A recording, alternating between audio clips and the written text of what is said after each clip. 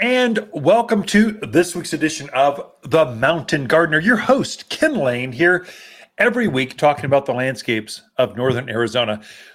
Oh, it's been beautiful. I've been outdoors every morning, every evening. This is why we live in Arizona. It's just so nice here. So it's okay. It was a little chilly further into spring, but boy, when the weather turns nice, it stays that way like through October, first part of November. It's just beautiful. I love it.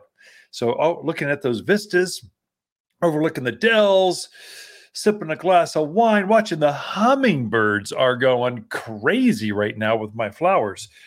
And so I did notice there's some things I've been doing in my gardens that, will make a difference a little bit later on. So I love lilac. And so I've got several lilacs. I've got some standard sized ones. These are huge. They get 9 feet tall. They're shading the west side of my house. So they keep things cool. That's great. So they lose their leaves in the winter. So I get some radiant heat. They put on foliage during the summer. So it cools things down. They're big. Typically your standard lilacs, they'll bloom one time in the spring, and then there's just this beautiful, nice, lush green shrub.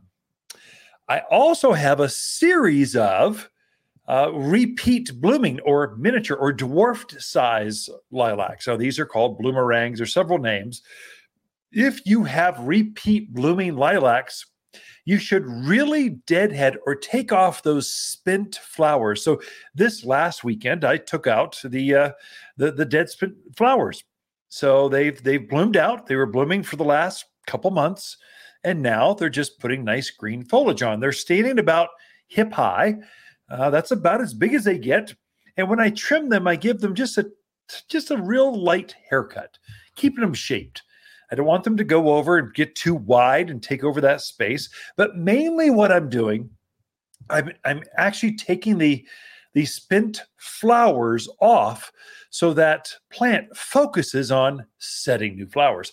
Now, if I do this now and fertilize it right now, so I've fertilized everything, my lilacs especially, and I took the spent flowers off, I'm setting the stage for when the monsoons finally hit, typically in July sometime. So another month off, that plant will start to repeat bloom again, a second time. So these are called repeat blooming lilacs. They're much like roses. So roses do the same thing. In spring, they put this huge flush of flowers on that's so fragrant. They're continuing right now.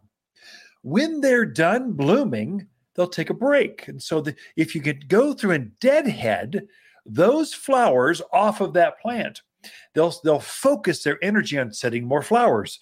So you can get them to pulsate waves of flowers more often.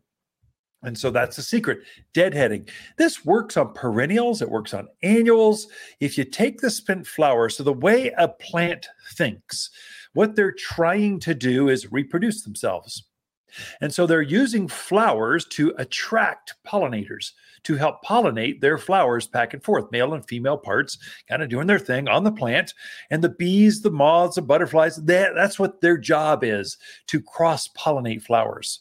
And so when they do that and it's properly done, they'll set seed. And so now the plant focuses all of its energy on putting seed out instead of flowers. They're going, okay, my job here's done.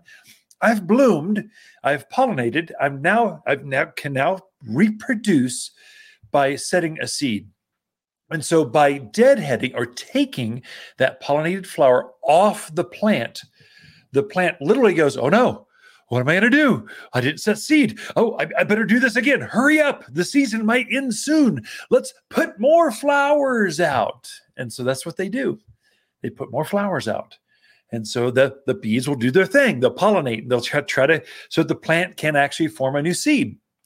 And so if you keep deadheading your flowers, the plant never puts any energy into producing seed. It just focuses it in on flowers.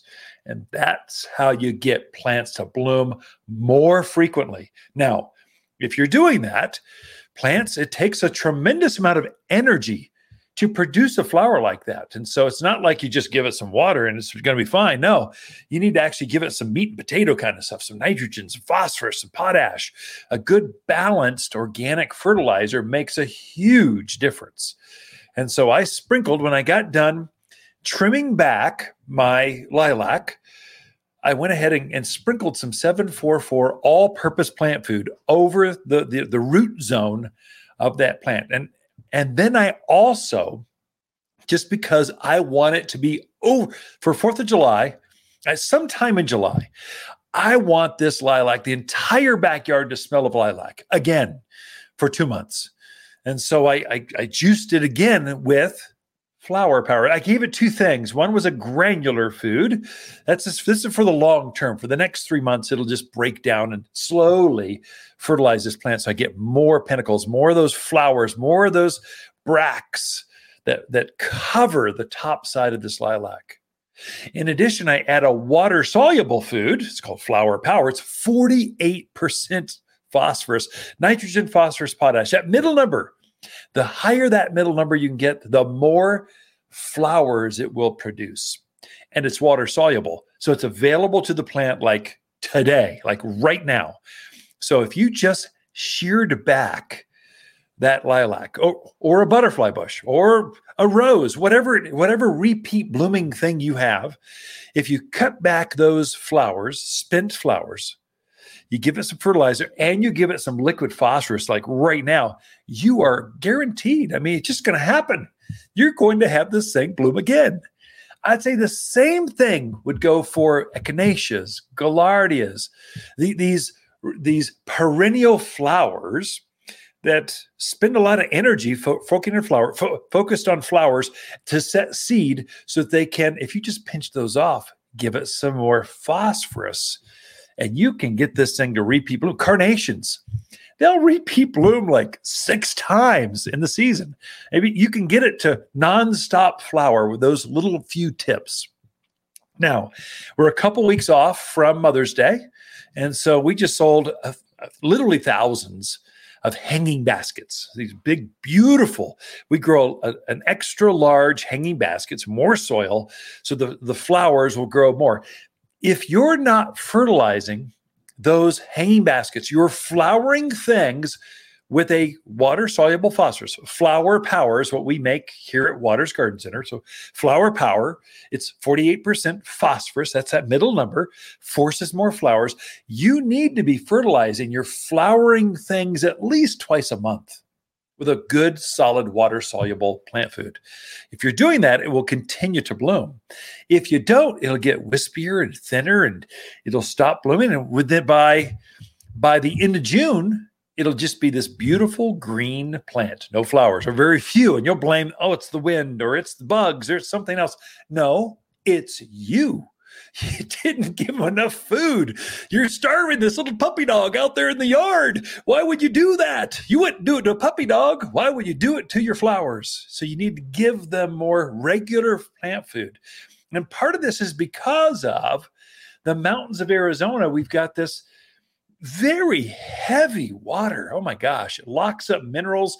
It doesn't allow the plant to get to it. So you're fertilizing more often here in the mountains of Arizona because of our water. Mainly, it's the enemy. So it's got real high pH, heavy minerals. So you need the right kind of food. And I would say, for the love of gardening, please, everyone, stop using Miracle-Gro. My goodness, that stuff is killing your plants. It does not actually form more flowers. It's a salt-based fertilizer. And you're adding it to this heavy mineral watered stuff. You wonder why you're struggling. It's because you're using the wrong kind of stuff. My goodness. So you've tuned into the right place. So deadhead flowers, give them a good Flower Power, water-soluble food. For the bigger things, give them some granular stuff, so all-purpose plant food. And with those 2 little magic tips, it'll be a game changer for how much color and fragrance and beauty, hummingbirds and butterflies will be in your gardens. Okay, we got Lisa Waters Lane coming in. Got to take a break, pay a couple bills. We'll be right back after this.